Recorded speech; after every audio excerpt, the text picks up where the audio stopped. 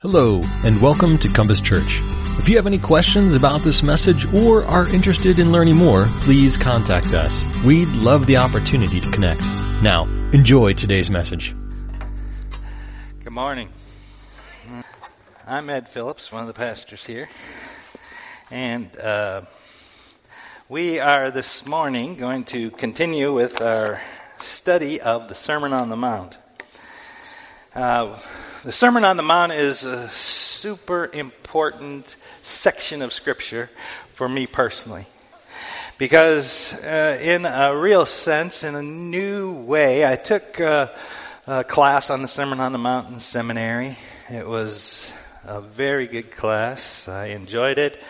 But it wasn't really till the sabbatical that you all wonderfully gave me last year, and those 3 months where I came to really appreciate the intention of the Sermon on the Mount.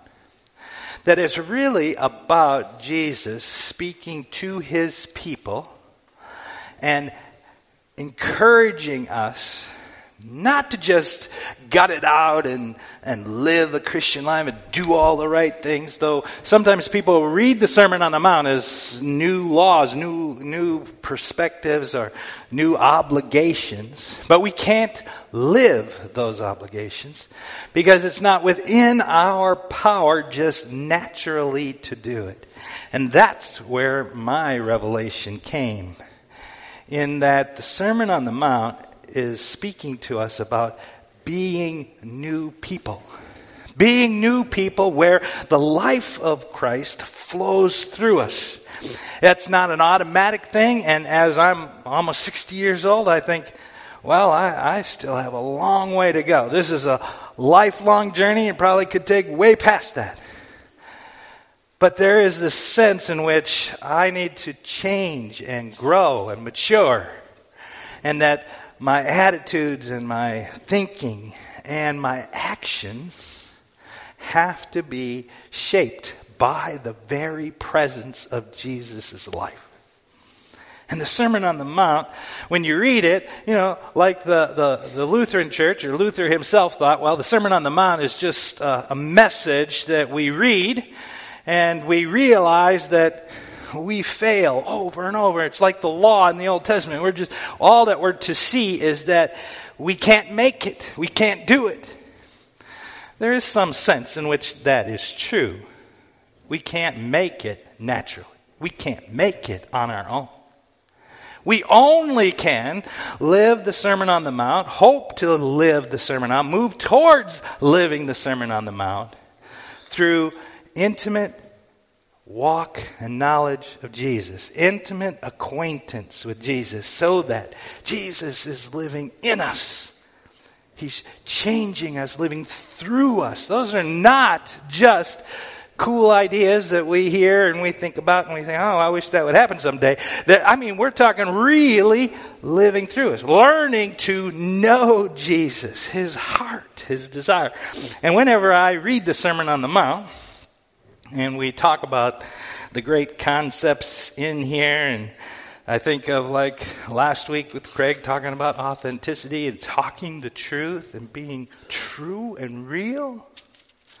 And I think about Jesus talking about divorce and lust, anger, what comes out of our hearts naturally, what comes out of my flesh naturally.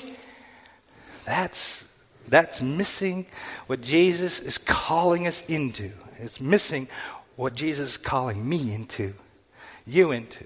And that's the beauty of the Sermon on the Mount. And so as we get ready to look at this passage that we're going to look at today, it's one of those that really hit you between the eyes. It's one of those that we stop and we say, boy, I can see I'm not there yet. We need that spiritual union with Christ to achieve these things, because in our natural selves we will absolutely miss the mark. We naturally travel a course of sin and destruction and disobedience.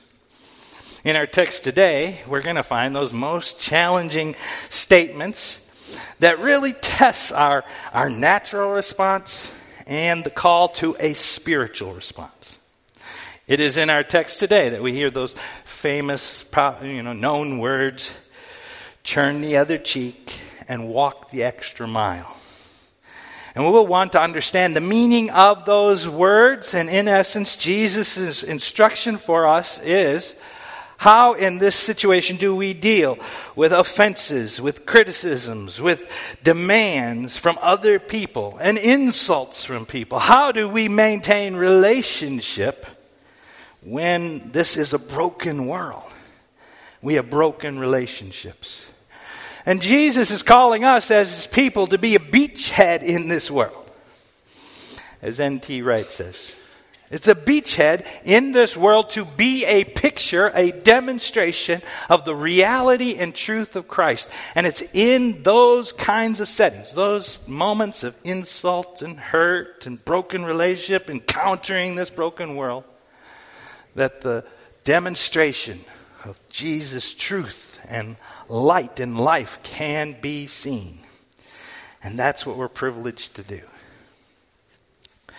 So when we think about this text, our world is filled with conflict and with relationships that are broken, and we encounter them as believers in various different situations. And our world has a tendency to enter into those conflicts and escalate them. An example of this is, I like to remind you of the story of Rene Bucher. He admitted to a felony, which was committed in January 2018, last year. Or is it 2 years ago? He signed a plea agreement that means that he would receive the maximum sentence of 10 years in prison and $250,000 fine. Mr. Bucher was actually a retired doctor. He was 58 years old. He lived in a fine neighborhood in Kentucky. He had an upscale house. It was a nice neighborhood. So what federal crime did he commit? Did he rob a bank? Did he kill somebody? Was he involved in organized crime? Nope. None of these things he had done. Instead, he attacked his neighbor. And you might be familiar with the story. The neighbor he attacked was Congressman Rand Paul. And his next door neighbor was in this ongoing feud between Mr. Bucher and Rand Paul for some 17 years. Now you might wonder, well, okay, so they had this feud and then there's a felony committed. What happened? You would think maybe Rand Paul maybe assaulted Mr. Bucher years ago, or maybe Rand Paul was using his political influence to oust Mr. Bucher from the neighborhood through the neighborhood association. Or I don't know. But actually it was nothing quite like that. It was about how Rand Paul managed his lawn. See, Mr. Bucher had a perfectly immaculate lawn. It was manicured. And for 17 years, he resented the fact that Rand Paul would mow his lawn without considering that he had grass clippings going onto his lawn.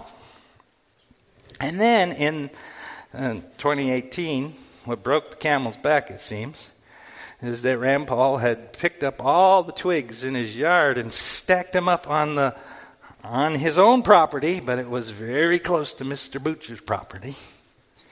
And this is just too much.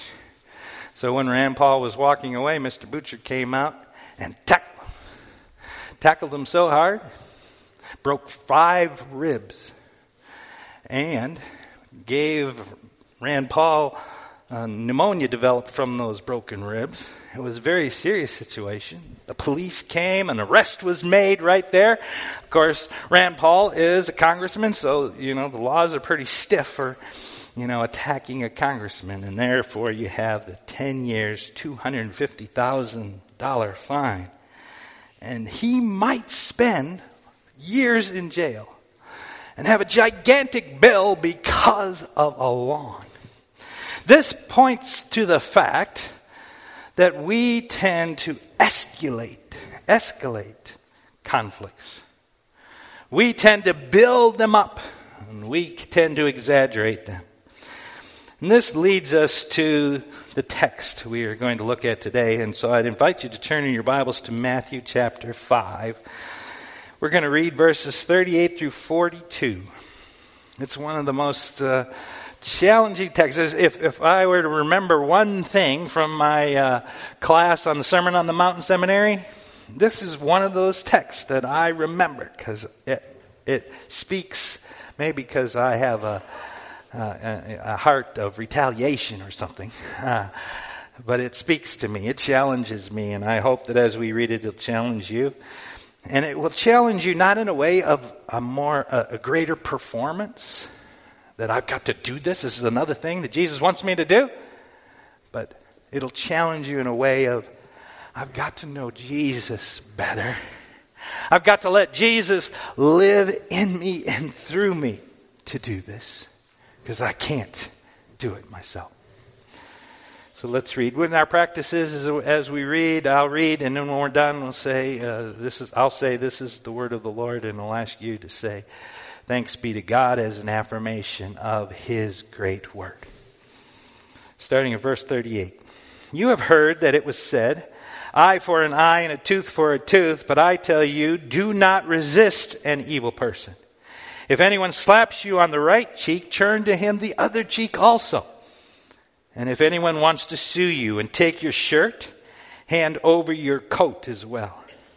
And if anyone forces you to go 1 mile, go with them 2 miles. Give to the one who asks, and do not turn away from the one who wants to borrow from you. This is the word of the Lord. Let's pray together. Lord, we're thankful for your word. Lord, we know that it is you speaking to us, your truth in your word.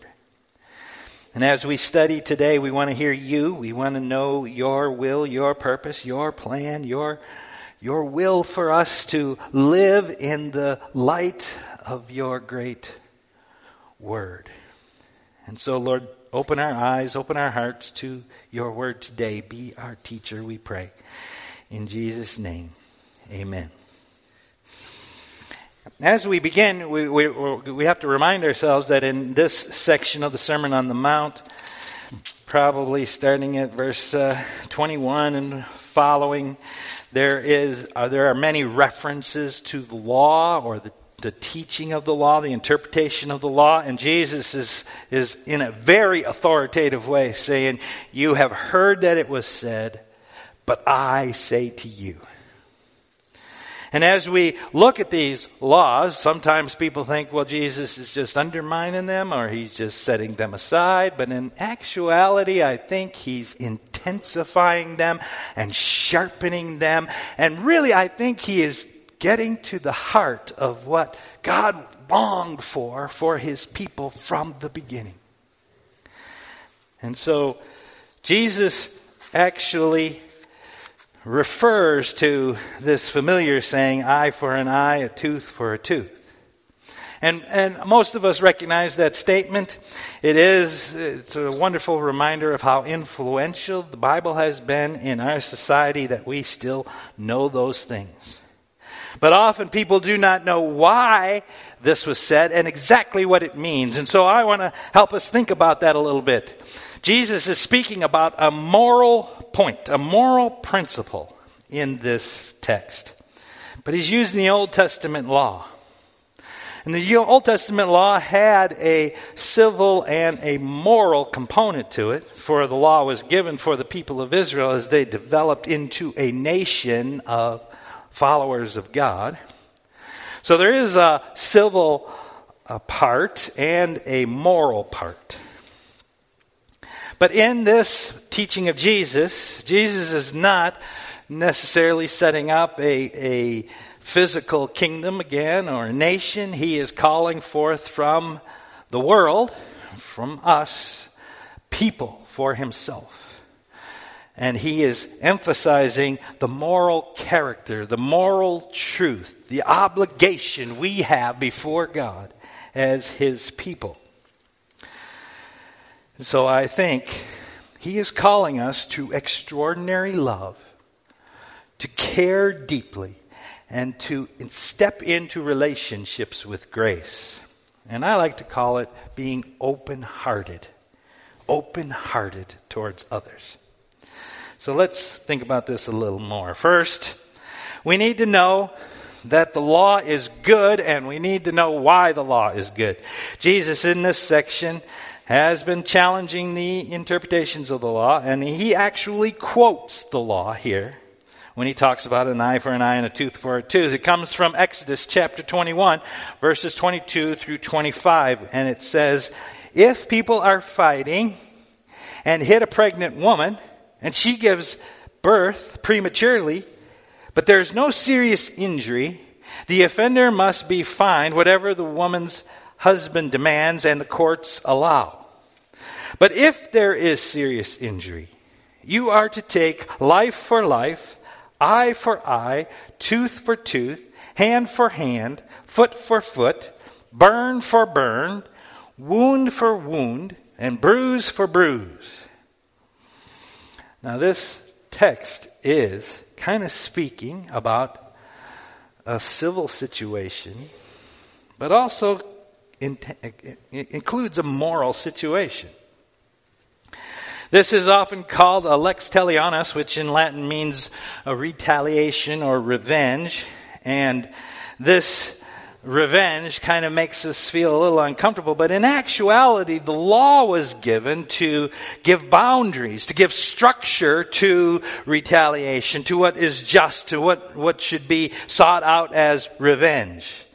This passage is to stop this kind of wild escalation of kind of hurts and injuries and attacks. You know, we could think of the Hatfields and the McCoys in the South, where they had a family feud, and for years that went on in the 1880s, and they were killing one another because of this family feud. And if you go down to the bottom of what was really going on, why were they having this feud? It had to do with a pig. Like, whose pig was it? And one thought they stole the pig. That's what it was about. And it lasted. And many people lost their lives because of that. And so the law that God gave was to set limits on that escalation, limits on that retaliation, because the problem is escalation. We see this in our day with road rage. People go overboard when somebody cuts them off. I shouldn't say people. I guess I'm included in that. We go overboard, because I think about many times when I go overboard when people cut me off. Or when they're going too slow and we zip up and speed around them and show them how fast they should be going. It seems obvious. But what happens is we don't have any governor on that. We automatically, our natural response is to escalate it, to take a big stick and settle the issue. You know, and that is the natural response. And Jesus is speaking to us about doing that differently. Because God has given us new life in Christ, we as the people of Christ can demonstrate something new, something profound, something life-giving in those specific situations. And I'm telling you, I need to continue to learn, to grow in those situations. But we all need to continue to learn to grow in those situations, because we're called to be disciples of Christ. We're called to be reflections of who He is. You know, if we allow escalation and retaliation to continue to go unchecked, you know, you could see a situation where someone throws an egg at my house, and I take a brick and throw it at their house. And they throw gas at my house. And then I shoot them. You know, we end up, somebody gets shot over an egg. You know. So why did God give these laws? Because to give structure to justice. And that's a good thing. Now I know that, that's good that God gave those laws and that we all in here are all pretty good and we don't have that trouble. We don't escalate things. And so I'm glad I hang out with all you guys. The natural tendency, though, is to retaliate. I can remember, it's not a happy memory, but having a boss of mine belittle me at work.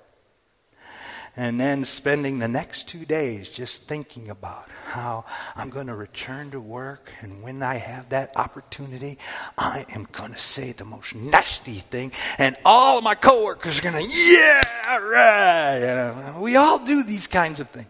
And that's all our natural tendencies. And so Jesus really opens up the can of worms for us. What are we living by? Our flesh? Or are we living by the Spirit of God? That brings us to second. We need to hear Jesus calling us to non-retaliation. The heart of this instruction comes to us in verse 39a. It's that little phrase. It's really tough to interpret. But I tell you, do not resist an evil person. Now, it would be easier if it was do not resist somebody who doesn't really see it, doesn't see the whole picture, somebody who doesn't understand, somebody that just inadvertently does stuff to you. I say the evil person. Now, I need to be clear that Jesus is not talking about civil laws. He's not talking about get rid of your laws. Leo Tolstoy, reading the Sermon on the Mount, said we should just get rid of all laws, get rid of the police, get rid of everything. We get rid of everything, it'll be fine. I actually think that laws and civil governments and justice and courts are a gracious provision of God in our broken world. And so they go so far, but only so far. But they're important. In Romans chapter 13, verses 1 through 7 describes the proper role of government and even in our relationship with them and the use of civil laws. But you must hear and remember what I like John Piper, and John Piper says in his book, Love Your Enemies, he says, the follower of Jesus must see himself or herself as Jesus' follower first and American second. Whatever rights we are offered by the Constitution or the Bill of Rights must follow the lordship of Christ first. So Jesus is not speaking about civil laws specifically here in this text, but he is talking about the moral call of those of us who name the name of Christ to live out the Spirit of Christ, to let the life of Christ flow through us. And there is to be an open-heartedness of us towards those who offend, hurt, who in some ways are evil towards us. Now the natural response is not that. But the godly response is, can I be open to Christ revealing himself through me for the good of that person? Can I be open-hearted? Now, I've had to have a personal check on my heart. Many of you heard me a couple of months ago, I think it was November, mention helping a stranded Amish man who was supposedly from Pennsylvania. And his father called me from Pennsylvania. And we get lots of calls in the office, in the church office, of people who are in need. And we try to figure out when and how and can we help them. And sometimes we send them to Love Inc. and they've come back, or we try to figure out how to be helpful to them. But we can't kind of discern every situation. It's a very challenging thing. Well, in this situation, the father calls me from Pennsylvania. He's the elder pastor, he says. He talks to me about the gospel and what our beliefs are in God and Christ and the Bible and everything. And he says he's the pastor, been there for years. And his son was traveling to help a church or Amish community in Mexico, and he broke down here, had a seizure, and now he's stuck in Colombia, and they went on, and he needs help. Can I help? And I'm like, okay, I guess we'll check this out. They're Amish. I mean, they got to be telling the truth. So I go to the place, and sure, the guy's there. He's showing me all the papers. He's talking in Pennsylvania Dutch on the phone. I mean, everything. And so I said, well, come to our house. So I bring him to our house. Peggy's made dinner. We sit down. We give him dinner. He can't eat certain things. We make him special things because he can't eat our food. And he's talking about what it's like to be in the English house. And he's telling us all about what it means to be Amish. And I probably had him for a couple hours at our house. And then he told us about his wife who was in Tulsa, who was stranded and pregnant and with her mother-in-law.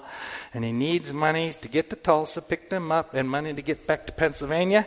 And I'm talking to the dad, and he's just asking me to help. And he's saying, we'd be glad to reimburse you anything that, just if we could just help us out somehow.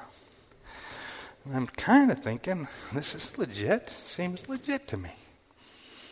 And so we help him.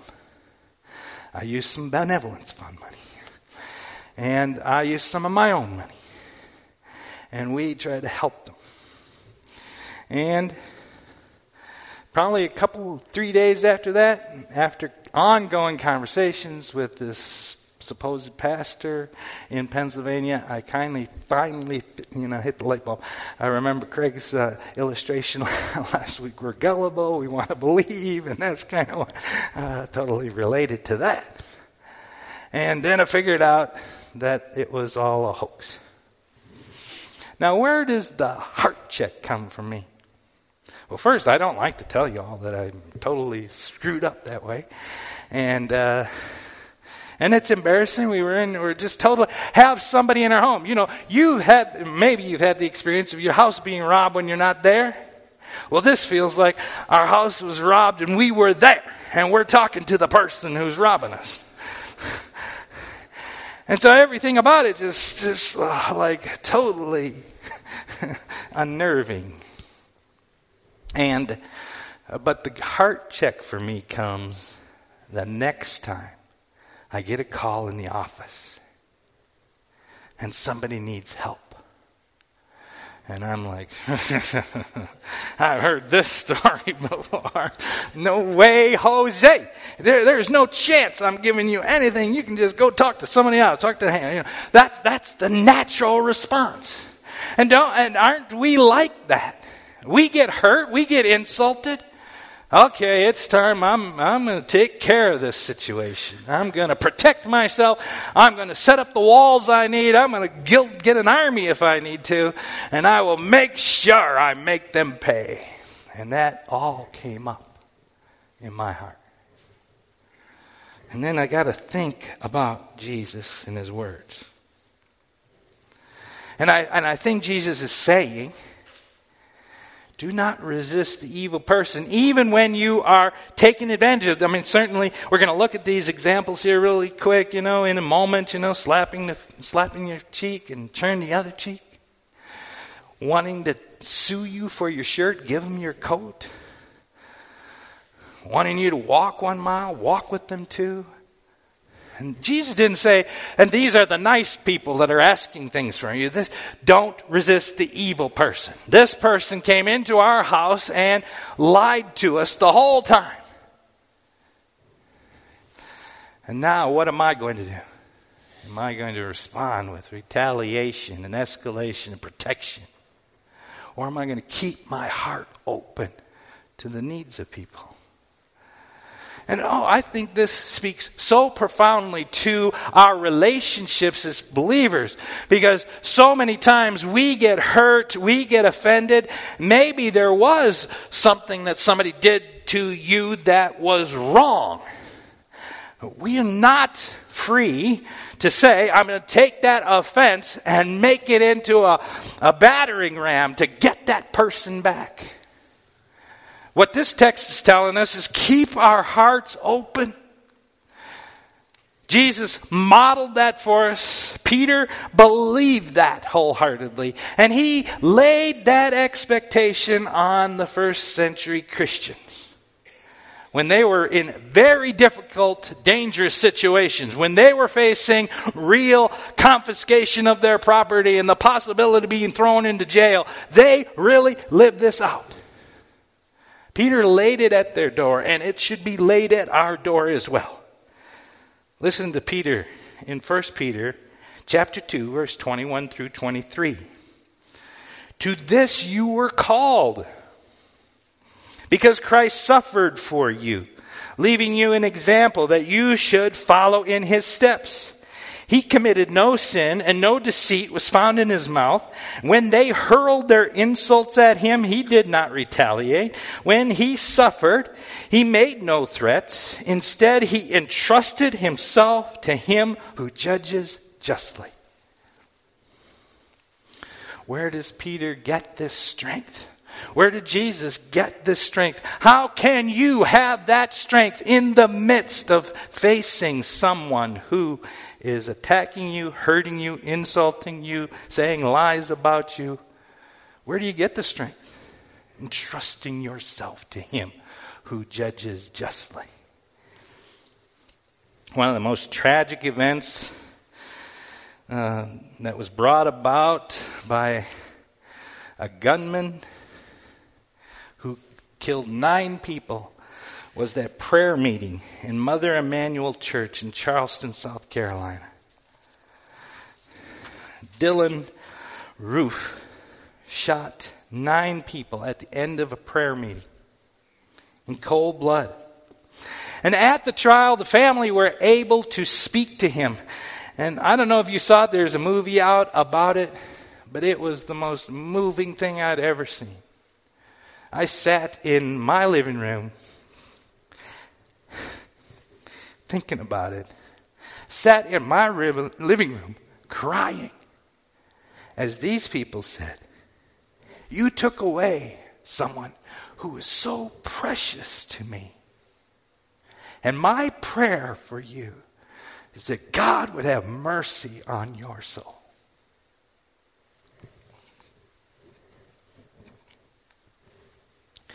It was a divine moment as we saw Christ's love and grace flow through the lives of those people because they did not resist the evil person, but they cared for him in the face of that kind of pain. This too is not automatic. It only happens as we realize the grace of Christ and the love of Christ for us and can communicate that love to our brothers and sisters, to our friends and neighbors, to our community. There's nothing more important than that. So, as we continue to think about this, third, Jesus gives us 3 applications to show us how important this is. First, he mentions the slap. Notice the slap is on the right cheek. In that culture, almost everybody was right-handed. And certainly there were some left-handed people, I'm sure.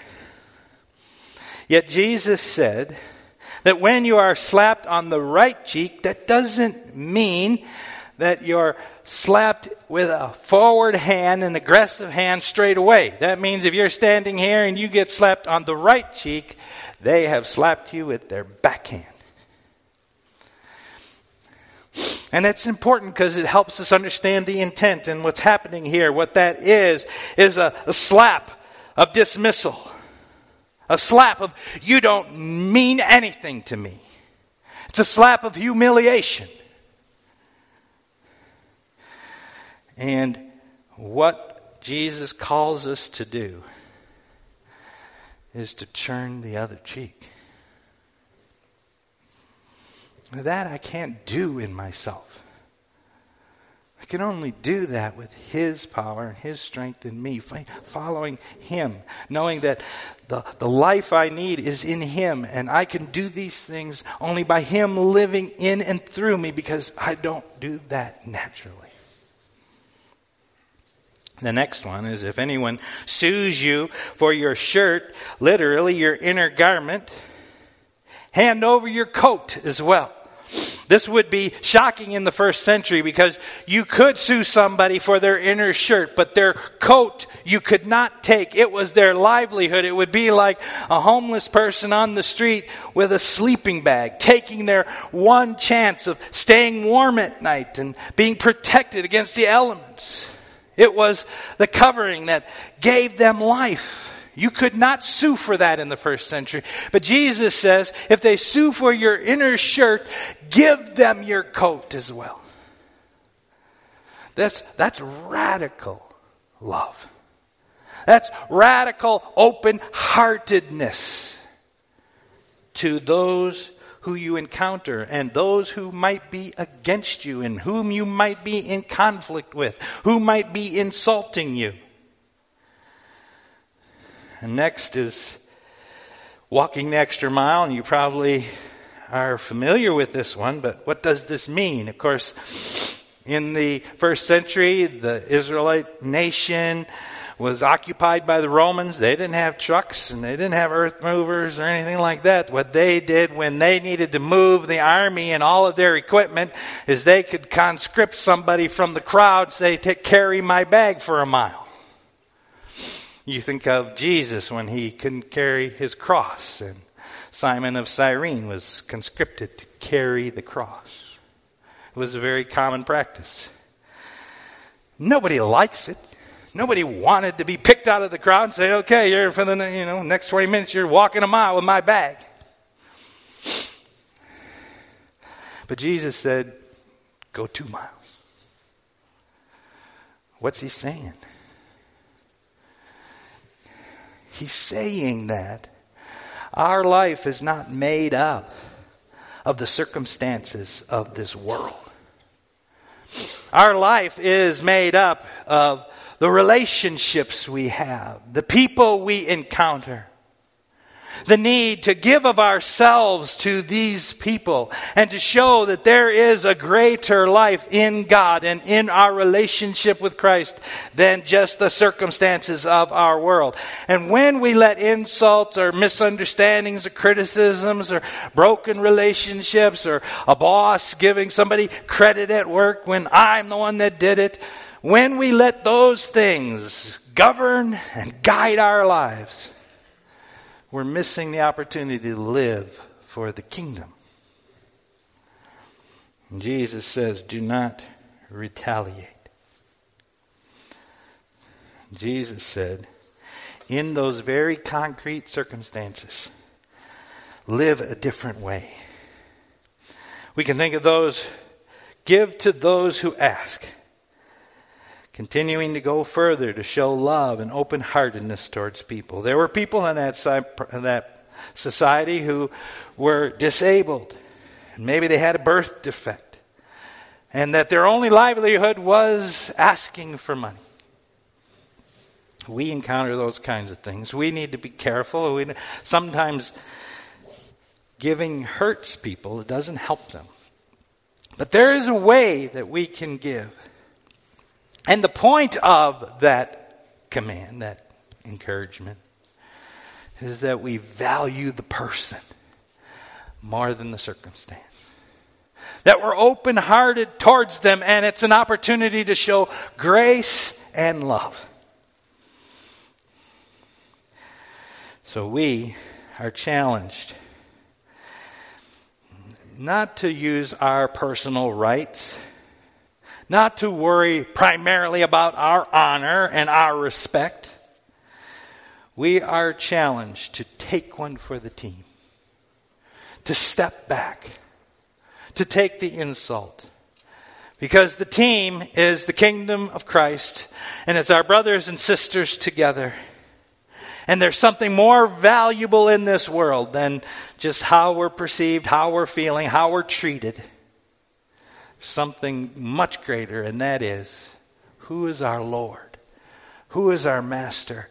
And what kind of loving King is He? Are we demonstrating that King in our loving relationships with others? This does not mean that we do not, if we see violence, if we see sexual abuse, if we see abuse of people or children, that we do not call the police. We'll call the police. Compass Church will call the police if we see that. But it does mean also that we care about the person. We're not closing the doors on those people. We're not shutting them out. We're entering into their world. We're wanting to see the grace of God transform and change. We want to love them as Jesus loved us. So in conclusion, in living this truth, there are 3 steps that I can think of. First, don't jump on the escalation train. Stop and consider all the factors of the situation. Don't respond naturally, but first pause and ask Christ how He wants you to respond. Second, find the issues where there is agreement so that you can come together on those things first to build the relationship, to show your love and concern for them. And third, approach the situation by prioritizing persons rather than rights. This is the essence of the kingdom of Christ. To bring love and to bring grace to bear in an open-hearted way through the people that Jesus has changed. Let's pray together. Lord, we love you that you are gracious to us, in that in so many ways we fail and we have insulted you and ignored you and walked away from you. But you continue to be open-hearted to us and open-hearted to this world and to anyone who would turn and cry out to you. You promise to respond with grace and mercy and forgiveness and new life. And Lord, I pray that we as your people would demonstrate that. That would be our go-to response rather than our natural response. Lord, may Jesus live through us in all the specific situations of our life.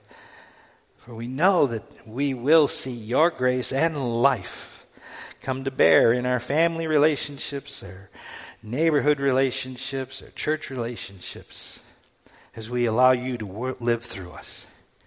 In Jesus' name, amen.